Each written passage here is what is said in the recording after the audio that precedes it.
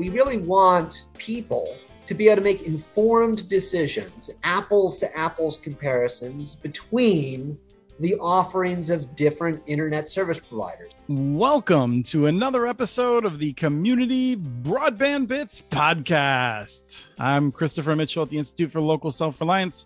Today, I'm speaking with Sasha Meinrath, the director of X Labs and the Palmer Chair in telecommunications, not just communications, but telecommunications at Penn State. Sasha, it's been too long. You've been on a few times before. It's great to talk to you. It is awesome to be here again, and I can't wait for what crazy shenanigans we're going to get up to. Yes. And let me just say first that you did not hear an introduction to this podcast, noble listener, because I think we're going to streamline things. And for future episodes of Community Broadband Bits, take a few the process pieces out and just make it a little easier to manage. So you'll probably just hear me launching in, and you won't have a short summary of what you're about to hear. It's going to be a surprise to you. We take listener feedback seriously, though. If it's important to you that we have someone introduce the show and preview it, then we will bring that back. And as proof that we take listener feedback seriously, I have jumped into a lake several times this year. So we read your notes and we listen to them. But Sasha and I are going to talk about some current events, some of the things that are happening nationally around broadband. And the first is, I feel bad. When I invited you to talk about this, I felt like we should invite John from Consumer Reports, because we're going to talk about this awesome thing that he's doing that we helped with. Let's just take all the credit. Consumer Reports and a bunch of other allied organizations are collecting bills. What's going on, Sasha? Yeah, so, Jonathan Schwantes has been sort of leading the charge over at Consumer Reports. And I've been sort of more of an instigator helping get this off the ground, and will be sort of diving into data in the next 6 months. Now, data over what? Well, what we've done, which has never been done before, is crowdsource the collection of information about what people are actually paying directly from the bills of internet service providers. So we get away from, the he said, she said, what the costs are. We're saying look, we're just going to take the numbers that people are actually paying every month and find out, in essence, not only what are people paying, but where are their differentials between what people are paying. And because we are doing things like also running a broadband speed test and collecting demographic information, we'll be able to look at not only what are people paying, but are people getting what they have paid for? I.e., if they're in a specific service tier, are they getting that service tier? And are there differentials, in essence, between the differentials? Which is to say, are certain people getting closer to what they're paying for than others? And if so, who are those lucky ISP customers? And I think this really represents the first time that we're able to shine some sunlight onto what is a nefariously opaque realm, which is to say, we're buying services, but we don't really know what those services are. What's an up to speed, right? Who knows? Right. Yes. And we're paying money, but nobody knows. It's like nobody wants to talk about what other people are paying for exactly the same service. Well, this is where I wanted to say you are a bit of a fangirl of stats, of statistics. Heck yeah. What do you think the distribution is going to look like as if you basically say for the people who are getting 100 megabits or so? What do you think the distribution is going to look like in terms of how much people are paying for that? So I think we're going to see some pretty widespread distributions. And I say that because we've already collected a bunch of information at the state level for the state of Pennsylvania. The legislature here 2 years ago hired me and my team to look into broadband pricing in Pennsylvania. We found widespread discrepancies in what people were paying for the same service across the state. And this won't shock anyone. And it won't shock anyone to see that, these differentials really align with sort of the rural urban divide, which is basically if you're not in a city, you're paying more than your city compatriots. What is kind of shocking is the levels at which those differentials exist, which is to say, imagine any other commodity that we're told costs more to transport long distances, like gasoline, right? It's like, right. It takes a lot more money to transport gasoline than bits, frankly. But if we had the kind of markups and differentials between gas, it would be like you paying $3 a gallon and me paying $30 a gallon. And people would say, "What? Hold on a second." Yeah. Well, actually, I think you're understating it. I think it might actually be like some people paying 30 and some people paying $300 or $10,000 a gallon from what we're seeing. When we looked at wholesale broadband pricing, what we found is markups as high as 10,000%. So yeah, at that point, you're talking about some people paying $300 a gallon for $3 gasoline. That's actually quite absurd. Anecdotally, what we've learned is, because poorer and more rural areas tend to have less updated infrastructure, because race and class and internet connectivity or lack thereof all correlate, we think there's a de facto redlining that's possible here as well, which is to say, if you're not upgrading an area to a fiber infrastructure, for example, the differential between what you're paying for and actually receiving is probably greater. And because this class and race correlate so highly in this country, what you're likely to find is that for the same service level, because of a variety of reasons, not the least of which is de facto redlining, we expect that these differentials will be far greater for certain constituencies and that will correlate or may correlate, I don't want to get ahead of the data here, with things like race, class, rural status, et cetera. And that, I think, has profound implications, not just for digital equity, but also for policymaking, regulatory authority, consumer protection law, a variety of different areas. I think my prediction is that we will see that more among the telephone companies historically and not as much on the cable companies because of the nature of upgrading cable plant. I think we'll see some differentials. And there are places like in Seattle and Baltimore and then a few other places where there might be some homes here or there. But we're talking like in excess of 75% of Americans have access to cable. Most of those cable networks have been upgraded roughly at the same time to offer among the highest quality services that most people can get. And so I'm expecting in cable to see more of an interesting issues around price. And I'm expecting to see more differences in service among the telephone companies, particularly the larger ones. That's right. Well, but cable is also really odd because it's been so deregulated that the pricing is just all over the place. Like Comcast just raised my price for the 8th time in 3 years. Wow. That's more than I've heard. And I'm like, I don't know. And they've raised it only by like $1 and something cents. Okay. Right. Yeah. And I'm like, what, why did it go from $79.95 to $80.85? Like, I don't know. But these kinds of little dinks to the price may or may not be differentially applied. What I do know, what your savvy listeners know, is that if I call up Comcast and say, why did you raise I want to leave Comcast now because of this extra $1 price, they'll be like, oh, well, we'll knock $30 off your price. If there's a competitor in the area. But it's a little tango that we have to do then every year where I'm like, no. Like, I want the better rate. And they magically just give it to you. My expectation is that these mechanisms whereby they're constantly trying to raise the price and certain constituencies are constantly beating down the price, that may not be evenly applied. Yeah. No, I think, yeah. And but I think it'll have more to do with competitive footprint than any kind of income. But we'll see. I mean, this is the beauty of what Consumer Reports is doing.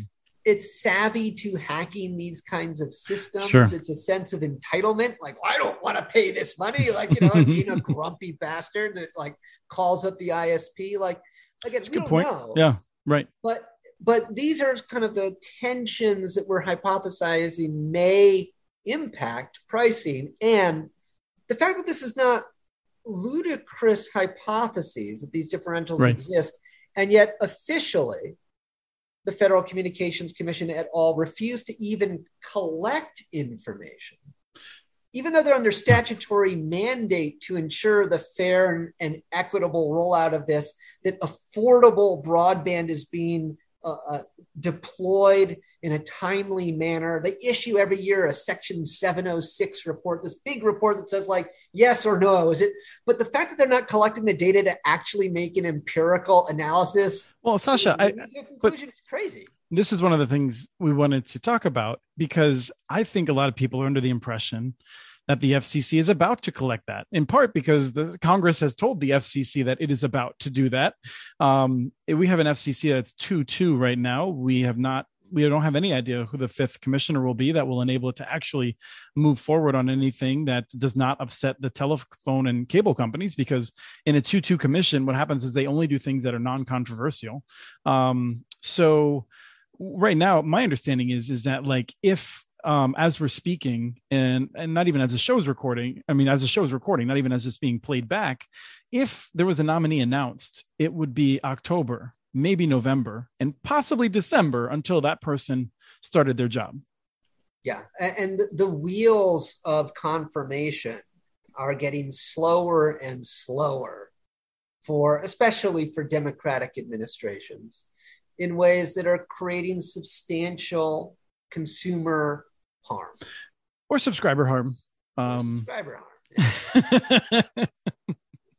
I wanted to say, before we move on too far away from the Consumer Reports data collection, it is broadbandtogether.org, and there's there's only one page on muninetworks.org where you don't get a notification that you should go do that right now. So if you go at all to muninetworks.org, except for the front page where it just didn't work to throw it in, there above the title of every single piece of content, there is a little blurb to push people to broadbandtogether.org. So head over there, upload your bill, take 7 minutes, do the survey, get all that stuff done. But let's go back to the FCC. So one of the things that the Biden administration has done via executive order is to say, hey, FCC, whenever you have those 3 votes, we want you to do the broadband consumer label. And you and I think last time you were on, we talked about this, and I think that's good, right? That it provides the agenda, right? The FCC is independent. They don't have to follow it, but like probably it's going to be a high priority now. Yes. And my group was the one in 2009 that first proposed the broadband nutrition label and gave them. I was so young then. A template. I know we weren't so grizzled and angry back then, but so for me, this is year 12 of fighting these battles to say, hey, we really want people to be able to make informed decisions, apples to apples comparisons between the offerings of different internet service providers. Now, of course, that assumes you've got options, which is itself a whole issue. But let's be clear. Like this is a crazy idea proposed by Marxists like Adam Smith, who thought that for markets to work, you should know how much something costs. That's right. In part, it's not just about like the person buying it. It's also about other businesses, so they can figure out where to invest. Because if a business doesn't know how much Comcast is charging you, then they don't know if it makes sense to go after you as a customer. So like this is transparency just to make markets work in a way that capitalists want it to happen. That's right. In fact, there's a fundamental assumption built into kind of supply demand curves that there's perfect information amongst the players within a market, which is to say, people know how much demand there is and people know how much supply there is, and there's transparency around pricing, and therefore supply and demand curves even out at the optimal, level. Well, once you remove perfect information, once you create imperfect information, you can manipulate supply and demand curves to, in essence, engage in price gouging. And lo and behold, in a realm like internet service provision, where they've, in essence, completely removed information around pricing, speeds, all the key elements you would need to make an informed decision, that at least correlates very highly with the fact that the United States pays amongst the highest prices amongst highly industrialized countries for broadband service. Yeah, but we got caps, and a lot of other places don't have those caps, and we have great caps. Our caps are the best. I mean, it is lunacy, because this should be an area where progressives and free marketeers vociferously agree, because providing necessary information for informed decision making is a common cause amongst these different constituencies. Yeah, big time. And it's also more or less the law. I mean, like we have that's like the one thing that survived the Chairman Pai removing a lot of the net neutrality Title II stuff, was that he preserved the transparency requirement. And yet when we're doing research, we can hardly often find what the upload speeds are. Although I think that's mandated to be transparent.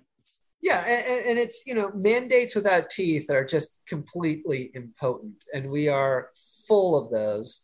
And likewise, I have actually read the executive order, and, what I find in there are the areas that are mandated.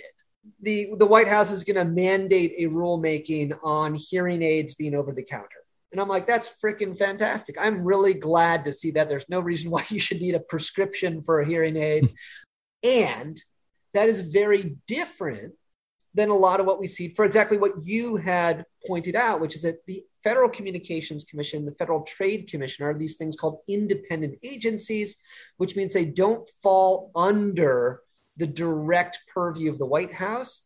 So when you read the executive order, what you see is that they use these words like, we encourage the FCC to do X, Y, and Z. We encourage the Federal Trade Commission to do X, Y, and Z.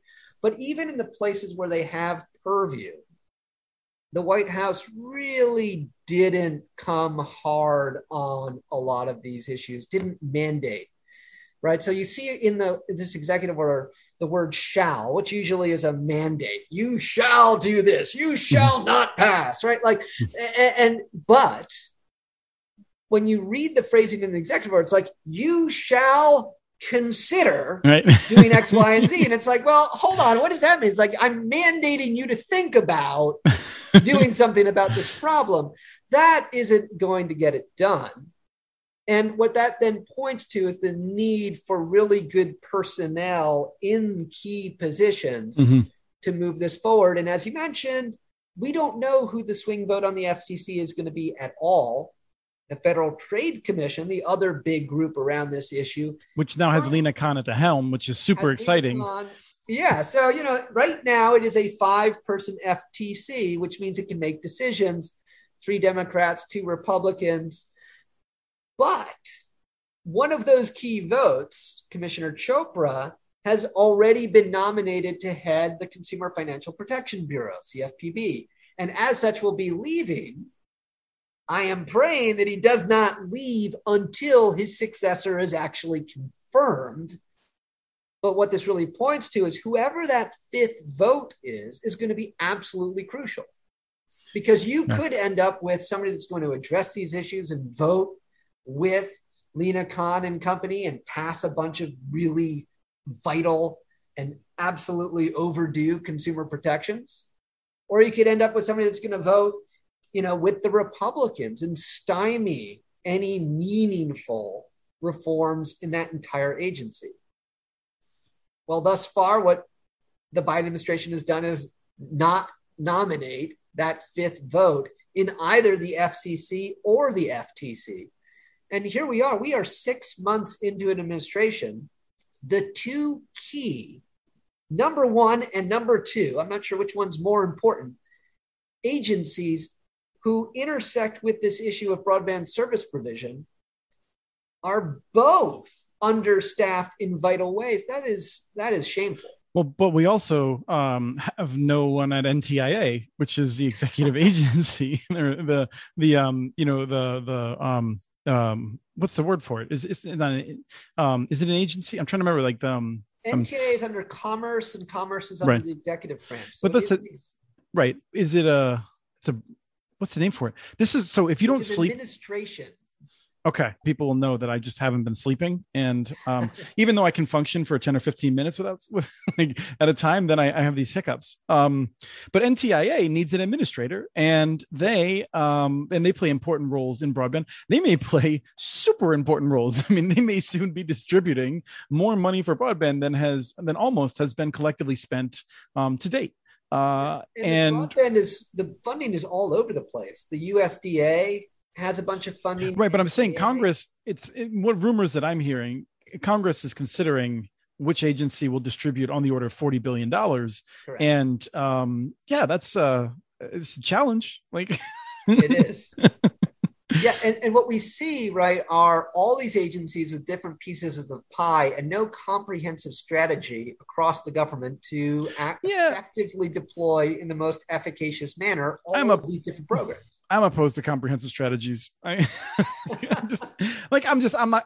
half serious. Like sometimes I think it's just better to like do a lot of different things. I mean, I'm from a place called the Institute for Local Self-Reliance. When people say a patchwork, I'm like, yes, that's right. A patchwork. It sounds great. Like patches are great. But that's not what we do, right? All these different agencies hone in on the same solution, right? Your existence as like the go-to resource for municipal broadband documents that the government keeps doing the same tactic.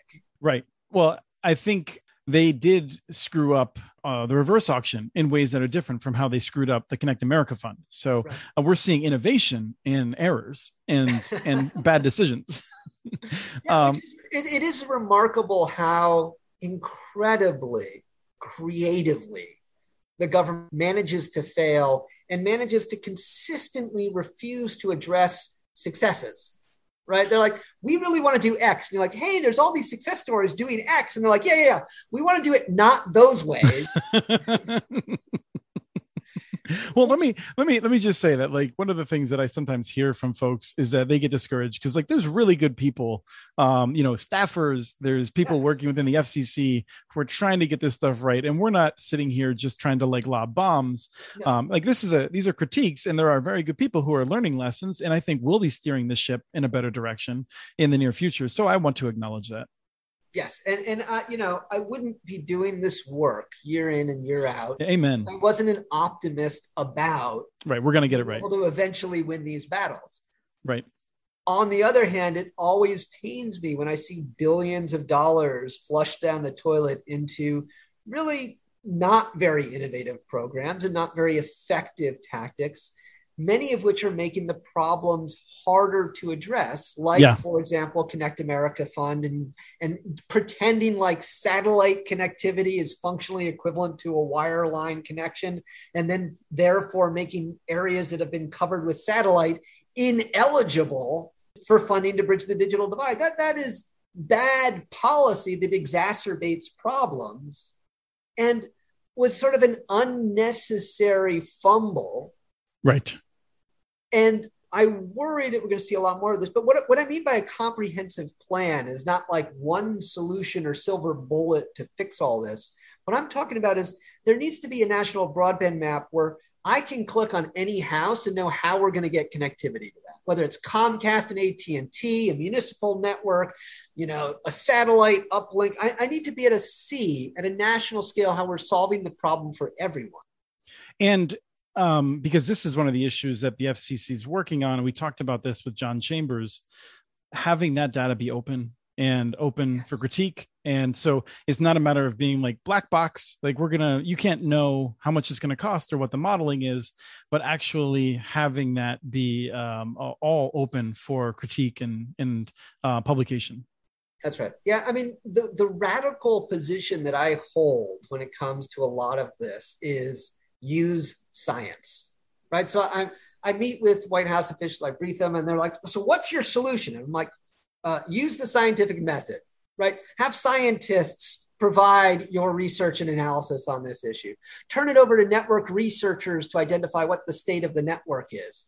Talk to the people that built the internet about limitations, shortcomings, problems that have arisen with the internet, right? Like, I mean, the notion that science has become, and being pro-science has become the radical position, just shows you how really this whole realm has been regulatorily captured in ways where, I'll talk to the FCC and be like, hey, let's use, the best practices from the network research community for a national broadband map. And they're like, well, we could do that, or we could go with this completely unproven proprietary solution that nobody can peer review. Right. But here's the thing, right? 10,000 times more. but it's provided by a company that can navigate the procurement process. Right. I mean, like this goes back to, I remember working for a state agency and suggesting that they were using a stats package that was not only inferior to one that you could use a Perl script, that was just a Perl script that AW stats at the time that could run. And they looked at me blankly, and this was a good person, but they were just like, look, like we point and click. You know, we're not hiring people that do that stuff. Like, you know, we need a vendor that is there. And this is something that Travis Carter says on, I think he said it on the Connect This show, Connect This, great show. Y'all should watch it. And he talks about how he's talked to cities where he's building fiber networks. And he's like, you know, you all should just run your own fiber network to connect your buildings. You'd save a lot of money. You'd have higher performance. And they're like, but who would we call if it broke? And he's like, you would know how to fix it. Like you would have an employee that would be understanding that. Not only that, like these things don't just break. Like it's not like the transmission on like a 96 or I guess an 86 Plymouth Voyager van, which my family had for like 20 years and went through 3 transmissions. Like this is you know, like a system in which often like you get warnings ahead of time. Like there's planning. Like it's just not that hard. I mean, you and I run our own networks in our homes, and this is more complicated, but it is not you know, building a satellite in low Earth orbit complicated, and local governments can handle it. That's right. And in fact, you know, this is an area where, having built community networks for over 20 years now, I can tell you, like, there's a whole mythos being propagated by the ISPs that this is really complicated and you got to leave it to the experts and blah, blah. And the reality is, as difficult as things were 20 years ago, they are infinitely easier today. Right. And it's really easy to build this infrastructure. Like you can train people in a matter of days to weeks to deploy wide area and at least small metro scale networks. And it's not rocket science. 4,000 cities built their own electric grids, maybe 4,500. And I'll often remind people, because I think there's this sense like, oh, well, electricity is easy. And you mess up with electricity, it kills you. It kills other people. Like, it's serious. Like this is broadband, and it's serious, but it's not like you touch the wrong thing and you die serious. So like, that's nice. Well, and in terms of complexity, building a network is easy. Raising kids is difficult, but you know, building a network Amen. is something that anyone can learn pretty quickly. And as you mentioned, like, yeah, we build systems in our homes today that are more complicated than most office systems of a generation ago. And we don't think anything of it to do that. And so encouraging people to become informed, and especially doing the econometric analysis to show to a community like, look, if you spend the time and energy becoming savvy, getting the skills, training your staff, bringing that all in-house, you know, your burn rate over the next decade or 2 decades is so much lower than being beholden to an outside provider. Your service levels are better. Your operating expenses are lower. Your residents, consumers, subscribers, whatever you wish to call them, are just happier. They get a better service for a cheaper price. And the fact that we look at this, we can agree on these numbers, and yet simply refuse to acknowledge that reality is a remarkable, psychotic kind of phenomenon. Well, I want to note, I mean, I think the part that I would say is more or less approaching trivial is building an enterprise network for local government to connect 20 to 200 sites. I will say, if you're going to build out to the city, take it seriously, do your homework, hire the right people. Like, in no way do I ever, and I know you don't either. But we just want to be very clear. Like, this is doable, but you need people who take it seriously. And one of the things that I find frustrating is a lack of people in the United States of America that take their work seriously, which is what every generation says about the people that come after them. You're turning into an old grandpa here. You can tell it. I got the white beard. I'm working on it. No, but it is true. And one of the great conundrums that's going to now face this country as we drop tens of billions of dollars in this space is a whole bunch of wholly unqualified snake oil salesmen, consultancies are going to pop out of the woodwork selling every which solution you can possibly imagine. And it's going to cause a lot of communities that don't themselves do their own due diligence and homework to have a whole world of pain. And I say this because we saw this previously in the Muni wireless realm. Yep. We've seen it with, remember WiMAX? I remember. WiMAX, Oh, and we're going to see it with 5G as well, which is that this thing is being sold as a solution to any problem you can possibly imagine. I'm like, but it's actually inferior to older school networks for a variety of use cases. And that's due to propagation characteristics of frequencies. It's like, so people are like, no, it's not. But I'm like, no, physics, man. Right. Right? Your frequency is higher. It's not going to go through as much foliage than a 2 or a 3G network. And no amount of PR is going to change the fundamentals of universal physics. Right. You can raise the volume. You can't raise the power beyond a certain point. So, I mean, there's a lot of this stuff that's going to happen very quickly. And so it's even more important for people to do their own due diligence, find folks that are trusted, that know their stuff, because when there's money, there's sharks in the water. And this is like a chum fest for, I would say relatively unethical individuals to try to get a bite at this massive subsidy. We're going to have to wrap it up. I got to go work on my snake breeding program. I'm going to be the Levi's guy for the snake oil salesman. So maybe I don't understand that analogy perfectly. It's great to see you, Sasha. Absolutely. My pleasure. We have transcripts for this and other podcasts available at muninetworks.org/broadbandbits. Email us at podcast@muninetworks.org with your ideas for the show. Follow Chris on Twitter. His handle's @CommunityNets. Follow muninetworks.org stories on Twitter. The handle's @muninetworks. Subscribe to this and other podcasts from ILSR, including Building Local Power, Local Energy Rules, and the Composting for Community podcast. You can access them anywhere you get your podcasts. You can catch the latest important research from all of our initiatives if you subscribe to our monthly newsletter at ilsr.org. While you're there, please take a moment to donate. Your support in any amount keeps us going. Thank you to Arnie Hughesby for the song Warm Duck Shuffle, licensed through Creative Commons. This was the Community Broadband Bits podcast. Thanks for listening.